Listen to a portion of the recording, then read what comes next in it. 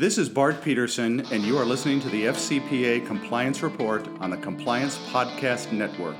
This is Greg Gilchrist, and you are listening to the FCPA Compliance Report on the Compliance Podcast Network. This is Dan DeMarco, and you are listening to the FCPA Compliance Report on the Compliance Podcast Network. The FCPA Compliance Report is the longest-running podcast in compliance, engaging a wide variety of compliance-related guests and topics. Each week, Tom Fox brings you the top commentators and information which will inform your compliance program going forward. Join us again for the top podcast in compliance, hosted by the voice of compliance, Tom Fox. The FCPA Compliance Report is a production of the Compliance Podcast Network. In today's episode, I visit with Andre Paris. He is a Brazilian compliance consultant. He is the author of the recently released book, Compliance, Ethics, and Transparency as the Way Forward. We visit about the current compliance scene in Brazil, as Andre Paris has experience in corporate risk analysis and management, as well as protecting corporate reputations.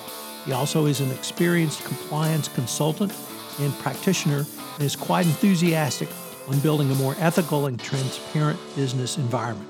If you're interested in the Brazilian compliance scene, this is the podcast for you. Hello, everyone. This is Tom Fox back for another episode, and today I have back with me fan favorite Dave Leefort.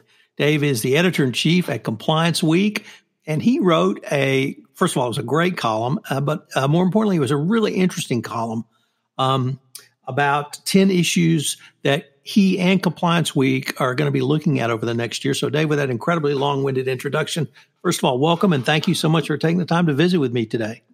Thanks, Tom. I appreciate it. Although I would argue with the term fan favorite used at the beginning, but I digress. They're my fans, not yours. Right. All right. So, Dave, what kind of led you to write this article? And I should probably say that I saw a lot of topics that compliance practitioners might not think of, or others might not think are compliance topics, but you obviously saw a connection to not only the work of Compliance Week, but the greater compliance community. So how did you kind of come up with your list? I did. So I usually try to stay out of the political realm, but the two, especially over the past year and in looking ahead to 2020, I sort of saw a lot of connections between, one, the regulatory environment looking ahead, and also the issues of whistleblowers and antitrust. I mean, everything seemed to have a political connection that, really couldn't be avoided in this case. So a lot of the things that I identified in my list do have political connections, and I think that we'd be crazy to ignore the political elephant in the room, and the compliance world would be crazy to ignore that. And I just think this year in particular will be one, particularly as it's an election year, it'll be one where, politics will probably play a bigger role in a lot of what a lot of the guidance that practitioners will be getting. I'll say that. Well, let's just take the first one then, because you mentioned it, and that's antitrust and big tech. And you didn't really limit this to antitrust issues in the United States. You took a much more global view on that. So why is everybody ganging up on big tech? Right. So the reason I took the global view is because, it just might be that the biggest penalties handed down on these big technology companies, they just might come from Europe. And those are probably going to be GDPR related data privacy fines. However, the European Commission is also looking at big tech and also imposed big fines this past year on Google, and particularly the Android operating system. But so you've got the European Commission with its eye on these technology companies, the U.S. Department of Justice, the attorneys general from nearly every state have their eye on these large technology companies, and it's essentially, it's because these companies have these targets on their back because they have sort of the perfect storm of these antitrust eye, because they have both products and services to sell and run the marketplaces in which they're sold. So that essentially, creating a very anti-competitive environment, some could argue. For example, you have Apple favoring its own apps in its Apple Marketplace, Google favoring its own ads instead of its customers' ads. Amazon expanding into the world of web hosting.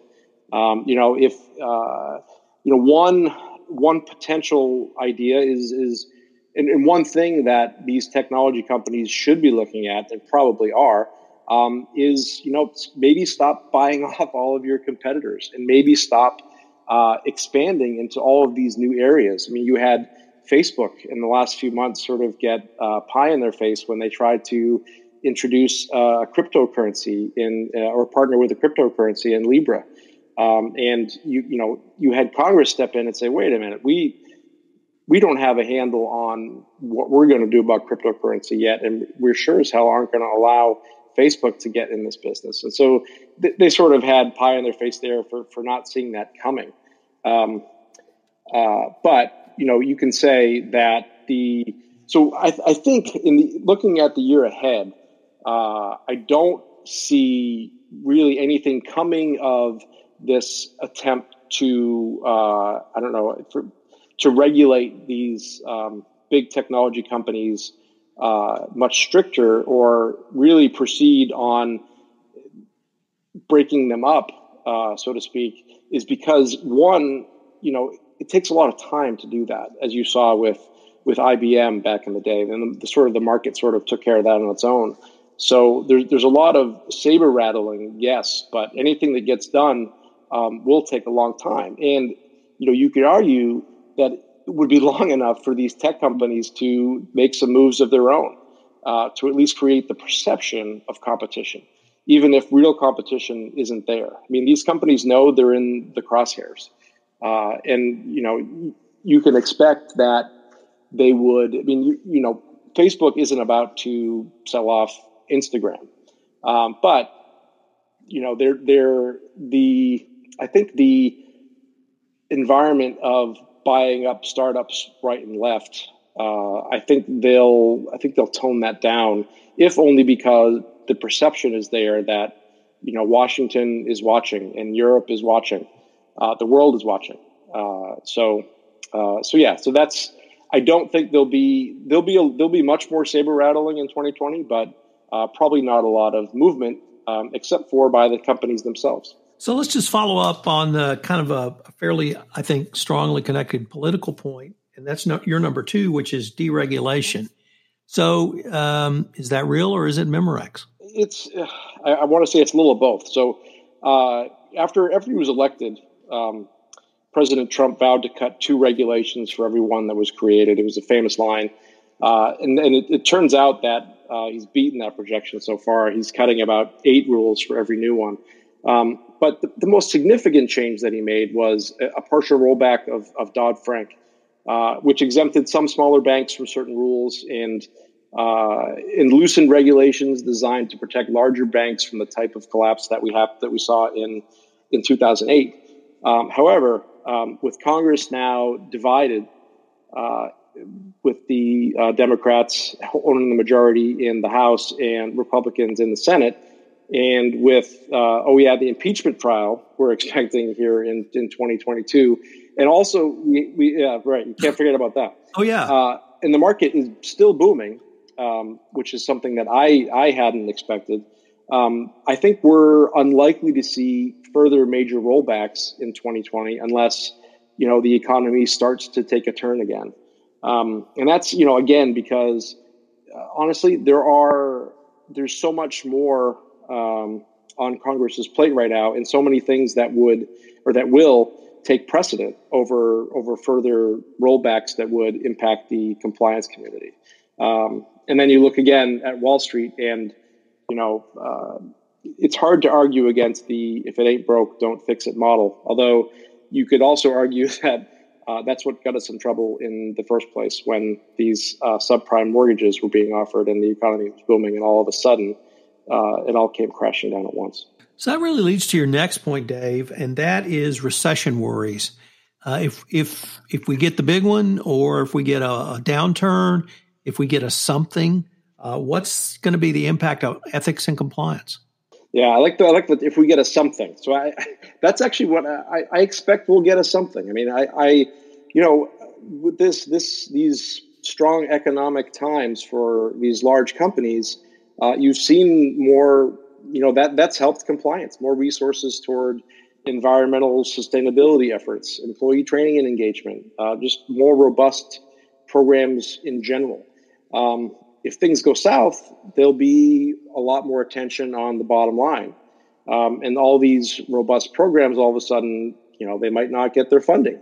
And then the other thing that you have to think about, if the economy goes south and the bottom line becomes that much more important, is the companies and executives during these times in the past anyway, history has told us that executives will play things much closer to the vest. The economic reporting will get a bit murkier, and shortcuts will get taken. We've seen it in the past in order to preserve that bottom line. So I guess the point I was trying to make there is that ethics oftentimes is the first thing out the window in a downturn, and it can't be.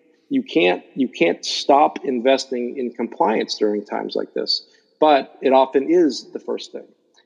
So I included that essentially as almost as like a warning sign. Like I hope we don't see this, but if the market does go south and all of a sudden the bottom line gets stressed even more by these large companies, don't be surprised if you see an uptick in some of the cultural failures that we've seen in the past. So next up, you pretty much hit it directly right on the head, the 2020 elections.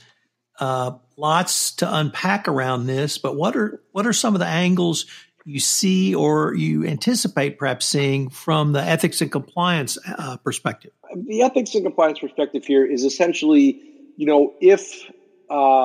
if there is, let's just say, things go one way or the other, it's going to impact the compliance environment greatly. Now, for example, if Donald Trump is reelected, and let's say the Republicans keep the Senate, and then the Republicans control the House, I think what we'll see moving forward over the next, I think now we're looking into 2021, to 2022, is that especially some of these Dodd-Frank regulations, let's say, the reason why Republicans are reelected is because the economy is still booming, the Dow is still climbing, and that's the reason that they'll win the elections. Let's just use that as an example. I think you can expect more Dodd-Frank rollbacks, more of the protections that were put in place after the lessons learned of the last economic recession. I think we'll see a lot of those protections, continue to be rolled back. Now, things could also go the other way. Let's just say, now I don't expect Trump to lose a trial in the Senate. I'll say that flat out now.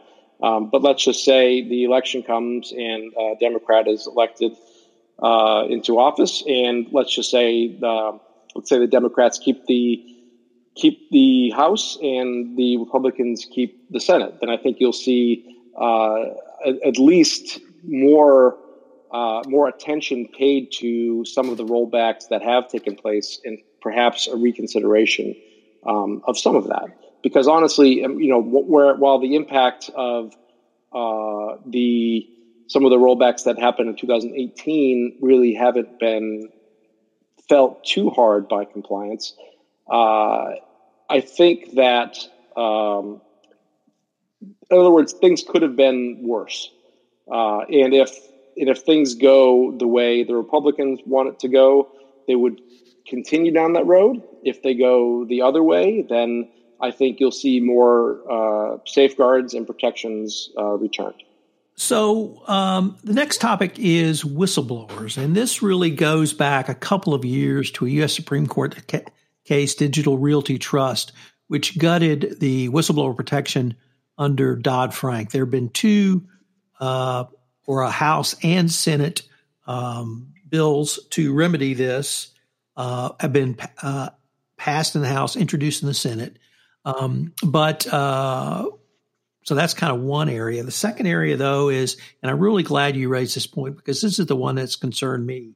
If Trump's public berating of the impeachment process, specifically around the whistleblower, will it embolden companies to start attacking whistleblowers? Will it embolden others?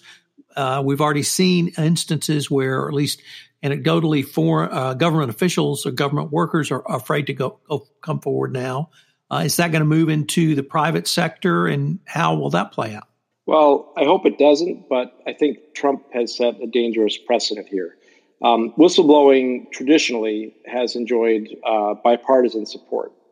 However, my perception is that Trump has sort of made this a reflexively partisan issue by calling out the impeachment whistleblower, by sort of trying to discredit the whistleblower. These are things that whistleblowers need protection. If it wasn't for whistleblowers, the corruption at companies like Enron, Wells Fargo, Theranos, Cambridge Analytica, the list goes on and on and on.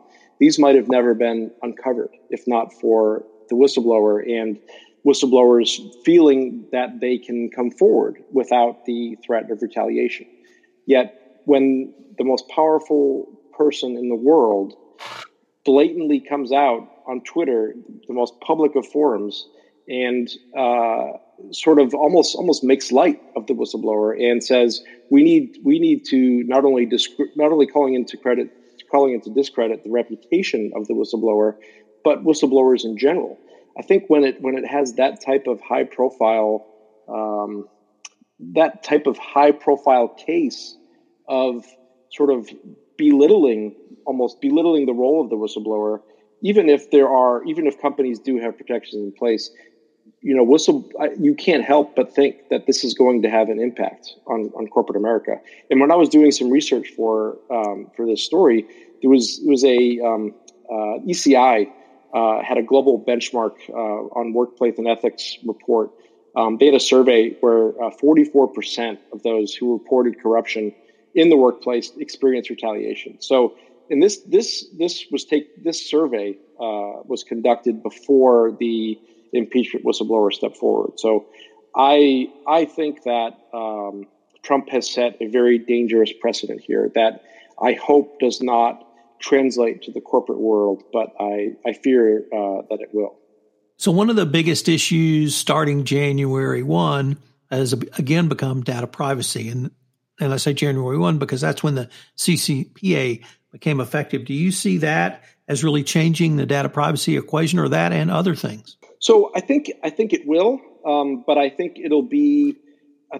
think it'll be this year. So the way I see it is data privacy now is enjoying sort of the perfect storm for compliance. So consumers, they're starting to grasp the volume of data that companies have on them and the value of that data. Consumers expect that companies that hold their data to be transparent about what data they hold, why they're holding it, how they're protecting it, how they're benefiting from it. And you're starting to see companies like Apple, for example, and even Google now trying to get ahead of that, and advertising even that, or sending in their messaging directly to consumers that, hey, your privacy is important to us. So it's sort of an epiphany on both fronts, and regulators seem to be having that same epiphany in the sense that, at least on the state level, they're developing regulations that hold companies accountable for the data that they hold on people. This first started, obviously, in Europe with the General Data Protection Regulation, GDPR. That's been enforced now for more than 18 months. And then the first modern side state law that you referred to, the California Consumer Privacy Act, went into effect January 1st. You see countries like Turkey and Brazil start to take data privacy seriously. India as well. So in one sense, it means companies, they better have their house in order when it comes to data. But what we're seeing is, especially with the CCPA, is I think the messaging from the California Attorney General is such that if you demonstrate a good faith effort to comply, you will be given guidance instead of penalties, at least at first. And I think you'll see a lot of companies test this one. They'll show efforts to be compliant, but they'll also try to see. They'll test it a little bit. They'll see just how far up to the line they can walk, and we'll see. It's up to the enforcement isn't going to really start until later this summer. When I'm talking about CCPA now, so we'll see just how enforceable this is, and see whether this is going to be played out in court, or if this is going to be something that if California is going to really try and strong arm some of these major technology companies that are headquartered in California and get a lot of their revenue from California residents, we'll see if they strong arm, if they play the role of strong arm, or if it's sort of a toothless regulation. One of the questions I'm asked quite often is, will there be a national response to this? Meaning, can Congress pass any national data privacy legislation? And it usually comes from people in corporations because they're worried about being subject to 50 different state laws on this. I generally say, exactly. I don't think this Congress can do anything, let alone something as substantive as a data privacy, data protection law. Nope. You have any thoughts on that one way or the other? No, I agree 100%. I mean, I think it's funny when you see companies like Apple and Google step forward and say, yes, give us a national data privacy law. We need to be regulated. And the funny thing is, they're saying that because of what you just indicated. They don't want to have to follow 50 different sets of rules based, depending on if because the states are much more proactive and able to get things done a lot quicker than the federal government has shown to be. So they don't want to have to follow these different sets of rules. They want one set of rules. They know it's coming. They know rules are coming, and they only want to follow one set of rules.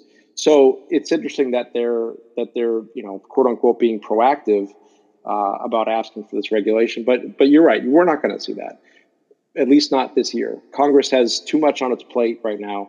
And any kind of data privacy regulation it's not going to happen in this Congress. Maybe it's the next Congress. I'm not sure. Maybe it depends on what happens with some of these state laws. That once we see more of them start to roll out, like I think this year we might see Colorado pass a law, or Washington, or Maine, or any of the other states that are currently it's in committee. I think in a few other states. So.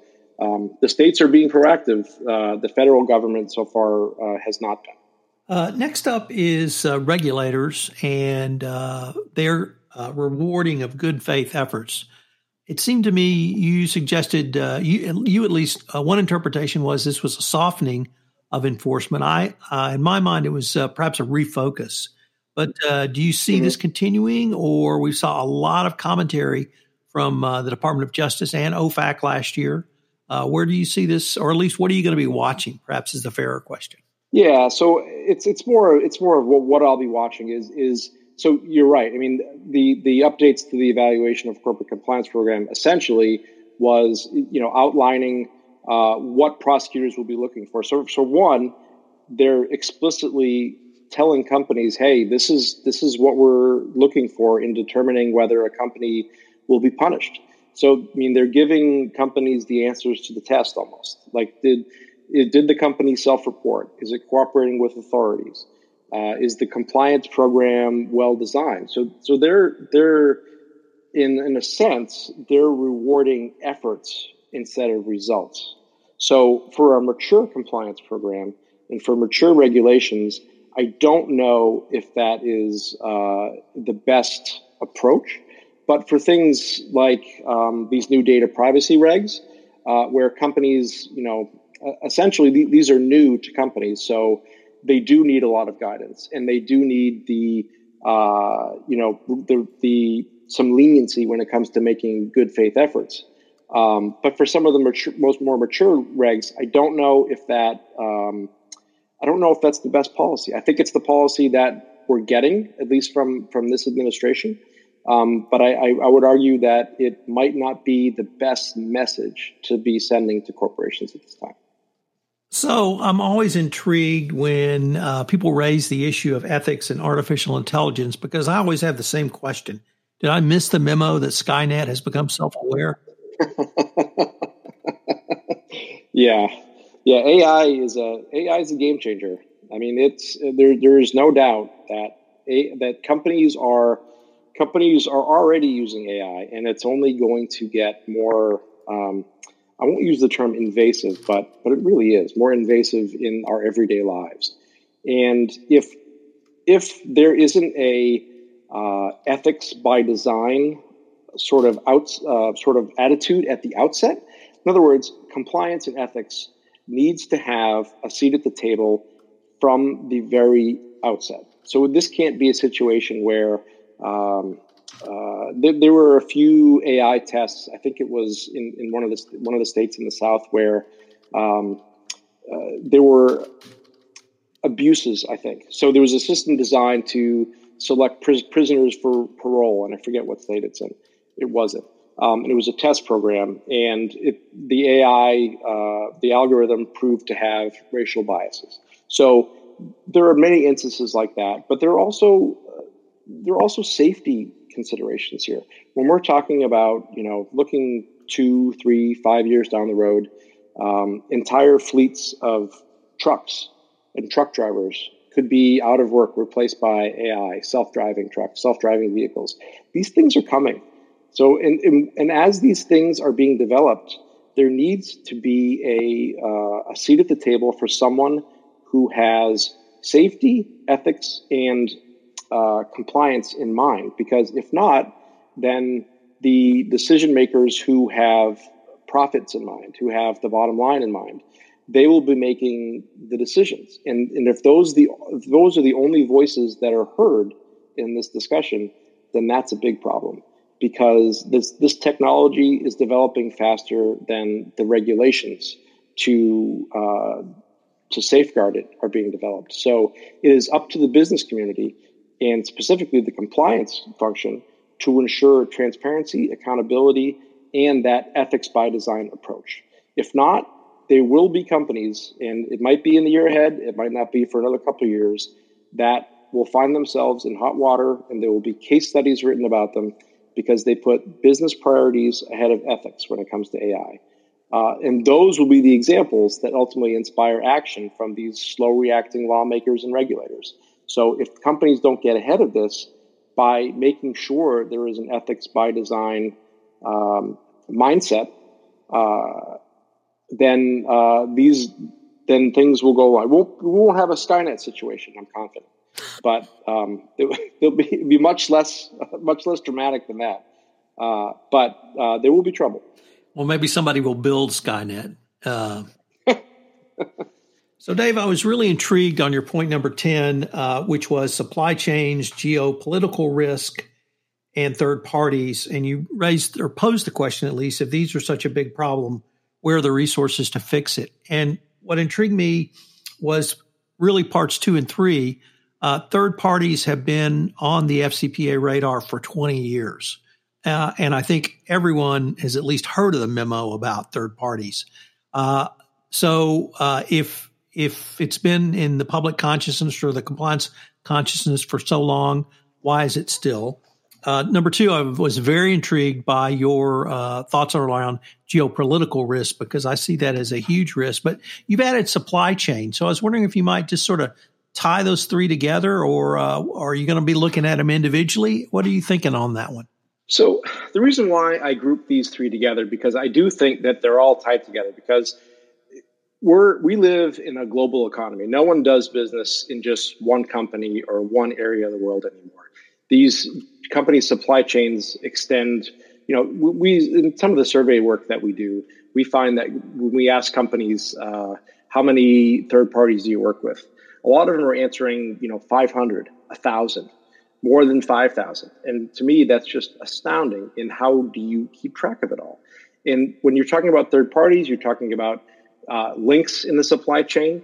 And when you deal with third parties, you cannot ignore the geopolitical risk in sort of risky areas of the world, or areas of the world where either there are tariffs or sanctions, or there is a climate where bribery and corruption are run amok.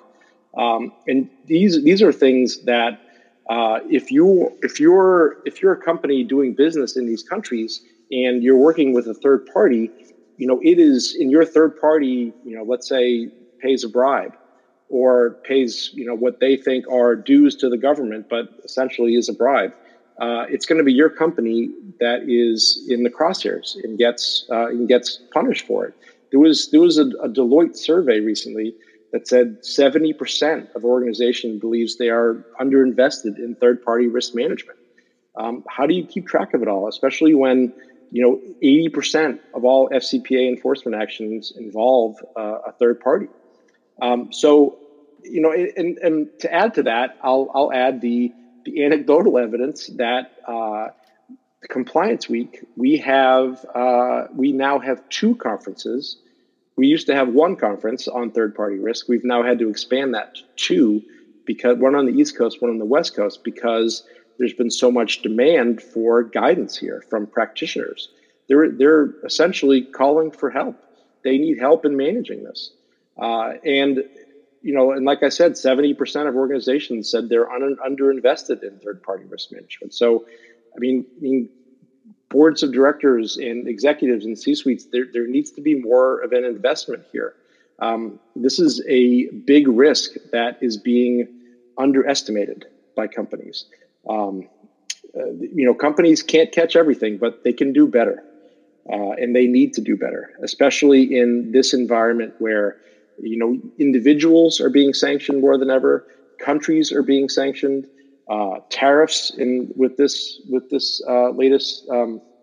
regime in place in the United States, tariffs are a big issue. I know the U.S. and China just signed phase 1 of a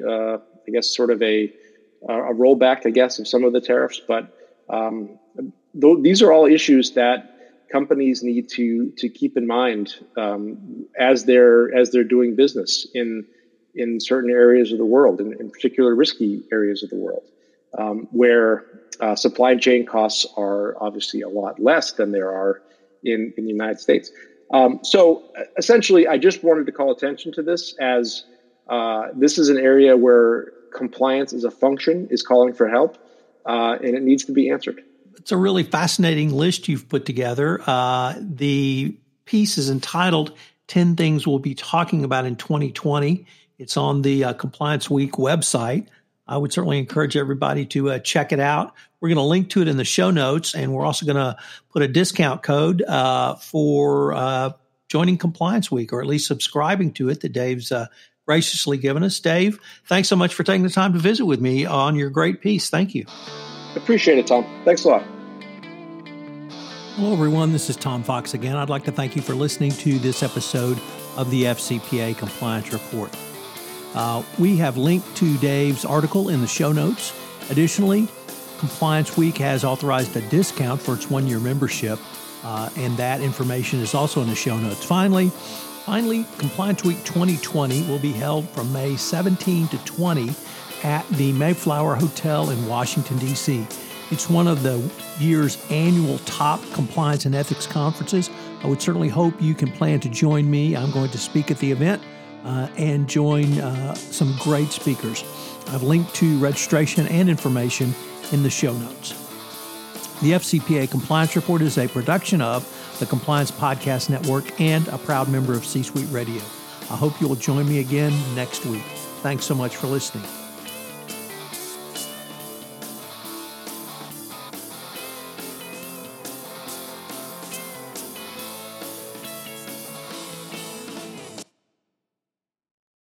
This podcast is a part of the C-Suite Radio Network.